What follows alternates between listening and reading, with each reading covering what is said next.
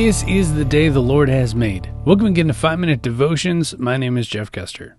Today we'll be continuing our walk through the book of Acts, and today I'll be reading Acts chapter 10, verses 44 through 48 out of the New Living Translation. Even as Peter was saying these things, the Holy Spirit fell upon all who were listening to the message. The Jewish believers who came with Peter were amazed that the gift of the Holy Spirit had been poured out on the Gentiles too, for they heard them speaking in other tongues and praising God. Then Peter asked, "Can anyone object to their being baptized now that they have received the Holy Spirit just as we did?" So he gave orders for them to be baptized in the name of Jesus Christ. Afterward, Cornelius asked him to stay with him for several days. This story marks the first time that the Holy Spirit is given to the Gentiles. Now you may be asking yourself, what does the Holy Spirit do?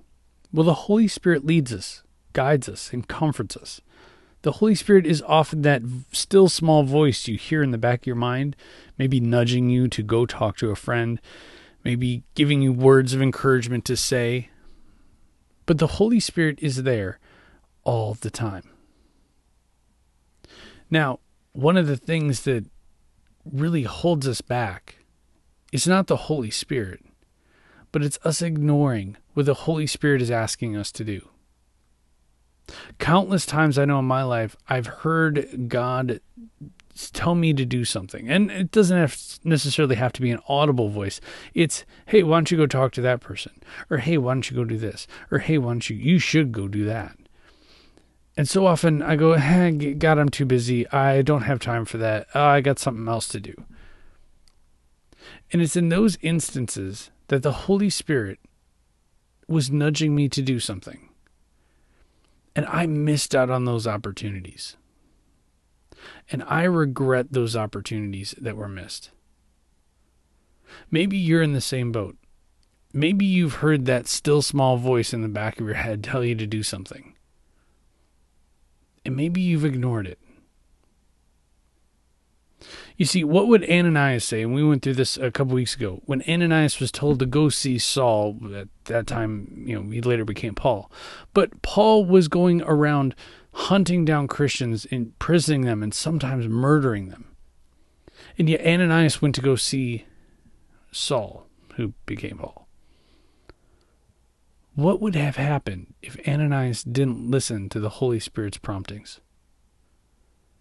The book of Acts is also filled with stories of Peter, where he was told by the Holy Spirit to go into dangerous places to meet people who wanted to do him harm. But yet he listened to the Holy Spirit, and countless people came to know God because of that. You don't know what kind of an impact you're going to have on somebody's life.